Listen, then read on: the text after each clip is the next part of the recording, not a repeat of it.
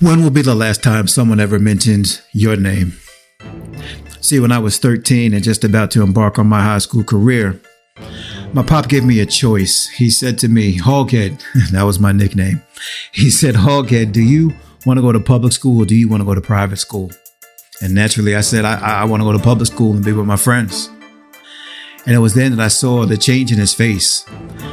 He got really serious and his voice stammered and he looked me in the eye and he said to me, he said how he really wanted me to go to private school. Now, my dad was an electrician, by the way, and sending me to private school, hell, it wouldn't be easy.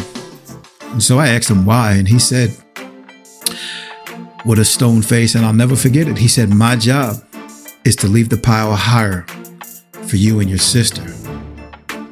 Now, it wasn't until 2018, after his passing, that conversation really gripped me and got a hold of my spirit, and I began to realize that leaving a legacy and making a lasting difference has absolutely nothing to do with how many zeros there are on your bank statement. On this show, you'll hear how regular guys like me and my pop are leaving the pile higher for our kids and how I'm leaving it for his grandkids in our community. And it's not by the money we spend, but by the blessings we spread. You'll enjoy stories of how being a giver and being of service to others can create an impact that outlasts you. Let's leave the pile higher. Let's build something larger than ourselves.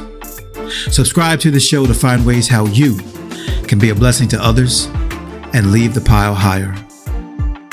New episode drops December 4th. And I look forward to you joining me. And until then, peace and blessings.